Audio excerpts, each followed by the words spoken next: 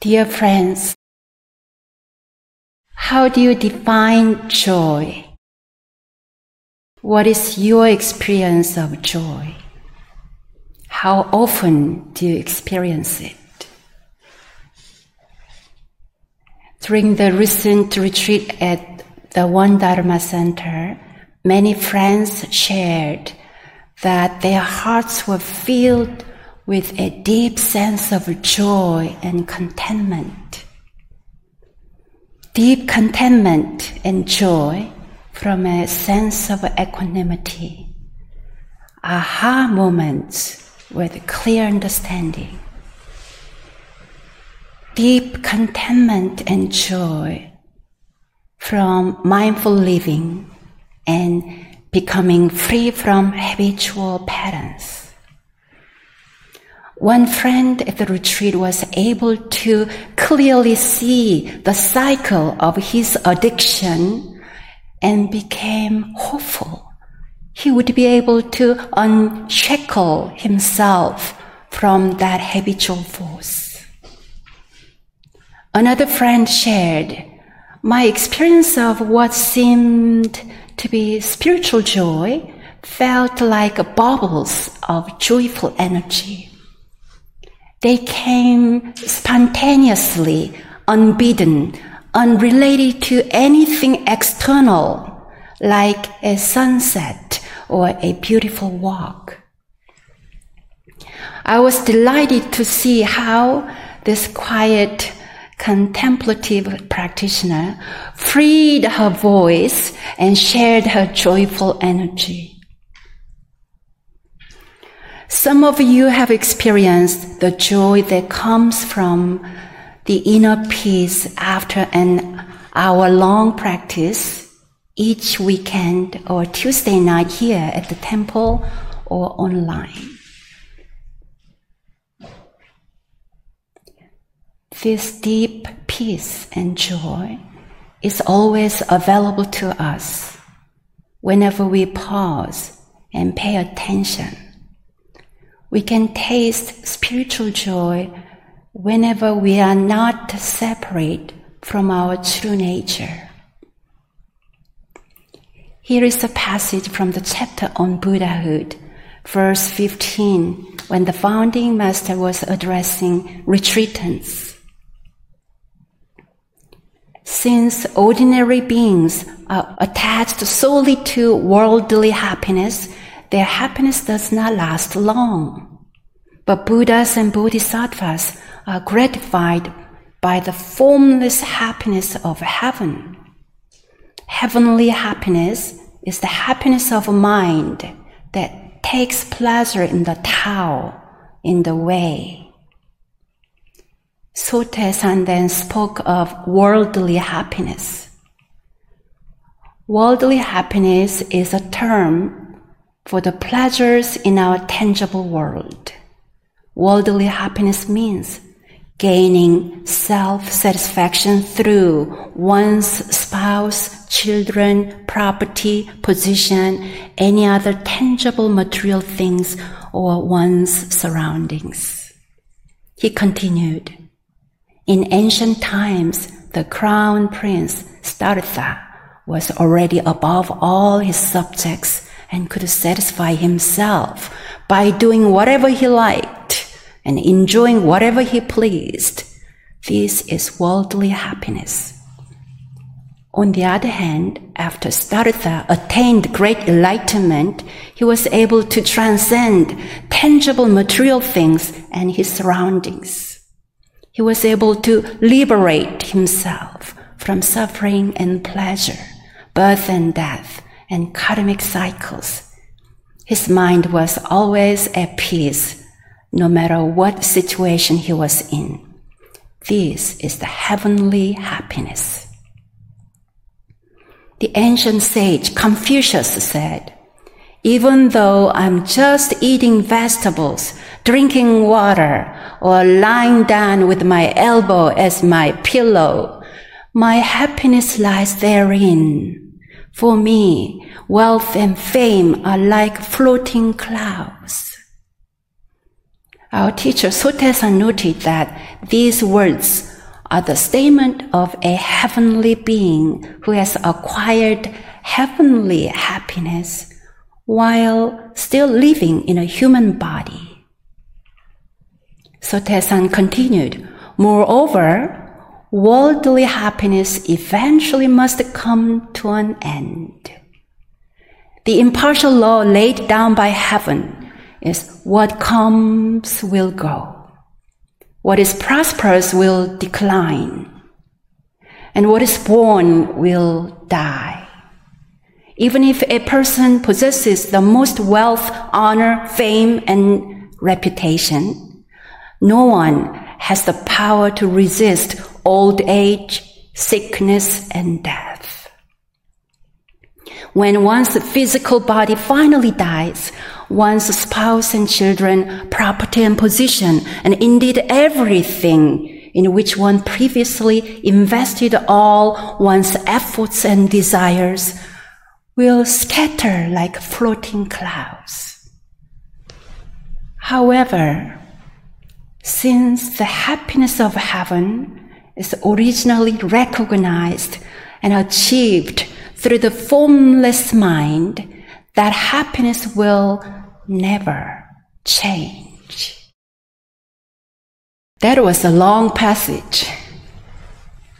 To summarize Sotaesan's message, tangible things that we often associate with happiness in this material realm are always changing. Worldly happiness is not perpetual.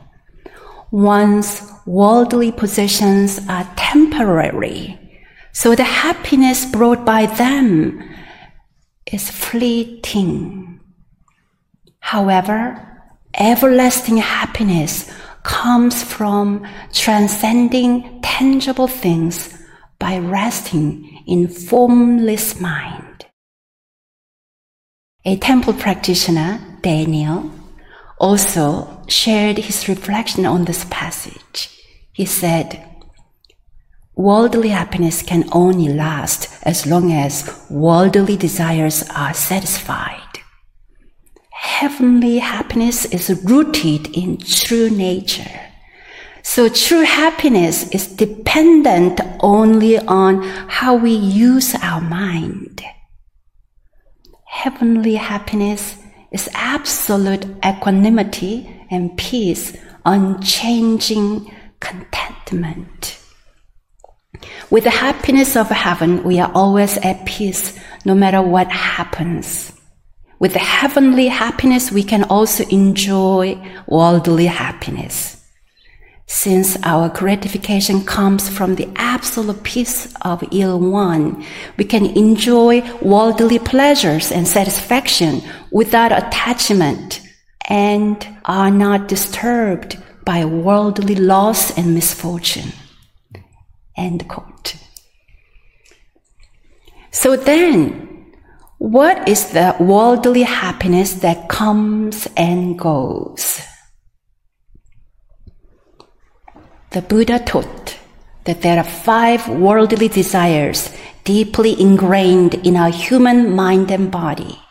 These desires are desire for food, desire for sleep, desire for sex, desire for material possessions, desire for recognition and status. Worldly happiness relies on satisfaction of these 5 desires.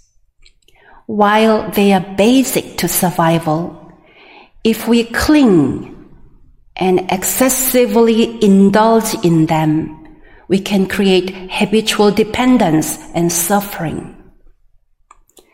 This can obscure the path to spiritual joy. Spiritual joy does not always come easily. It often requires disciplined work of the mind, body, and spirit. A while ago, I took a yoga class.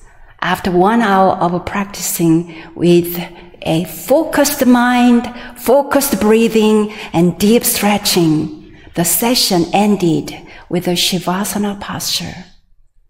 There was a soft gong sound during this relaxing lying down posture, and I felt blissful joy in my soul. This joy was profound, beyond the physical realm. I wondered what aspects of the yoga class brought me to this state. Was it the yoga instructor? Or was I in a total yoga samadhi? Yes and yes. Also, prior to the yoga session, there are many previous yoga and fitness classes and many lying down and sitting meditations. These also contributed to the moment of deep spiritual joy. Spiritual joy can arise and emerge unexpectedly as a fruit of a cumulative practice from every dimension of mind, body, and spirit. Spiritual joy may not come immediately. For instance, if we are on a week-long retreat, many of us will spend the first couple of days with aching bodies and active minds. But after a few days of focused, immersive practice, we may experience a breakthrough and true spiritual uplift. A Dharma brother during the recent retreat in New York shared that even though there was no beer, pizza, or football, the practice of mindful eating without these distractions brought him deep contentment. Some participants had a hard time because they missed their family and children. Some of us may feel that the only way to experience happiness and connection is by being physically together. So, is it possible to be joyful with our loved ones around? Many retreatants were delighted to find that this is indeed possible. Just sitting in the Dharma hall in silence can bring a different quality of joy. This is the joy of meditation, which is timeless and placeless.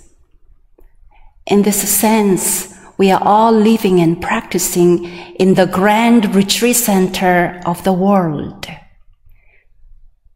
When we continue to cultivate equanimity, wisdom, and mindful actions, the delight of a spiritual joy naturally blossoms, often when we are not expecting it. An ancient sage said, 3 days of training the mind becomes a treasure for 1,000 years, while an object coveted for 100 years can crumble into dust in a single morning. I'd like to conclude today's talk with this line from today's Dharma passage. Since the happiness of heaven is achieved through the formless mind, that happiness will never change. Since the happiness of heaven is achieved through the formless mind, that happiness will never change. What does this mean to you?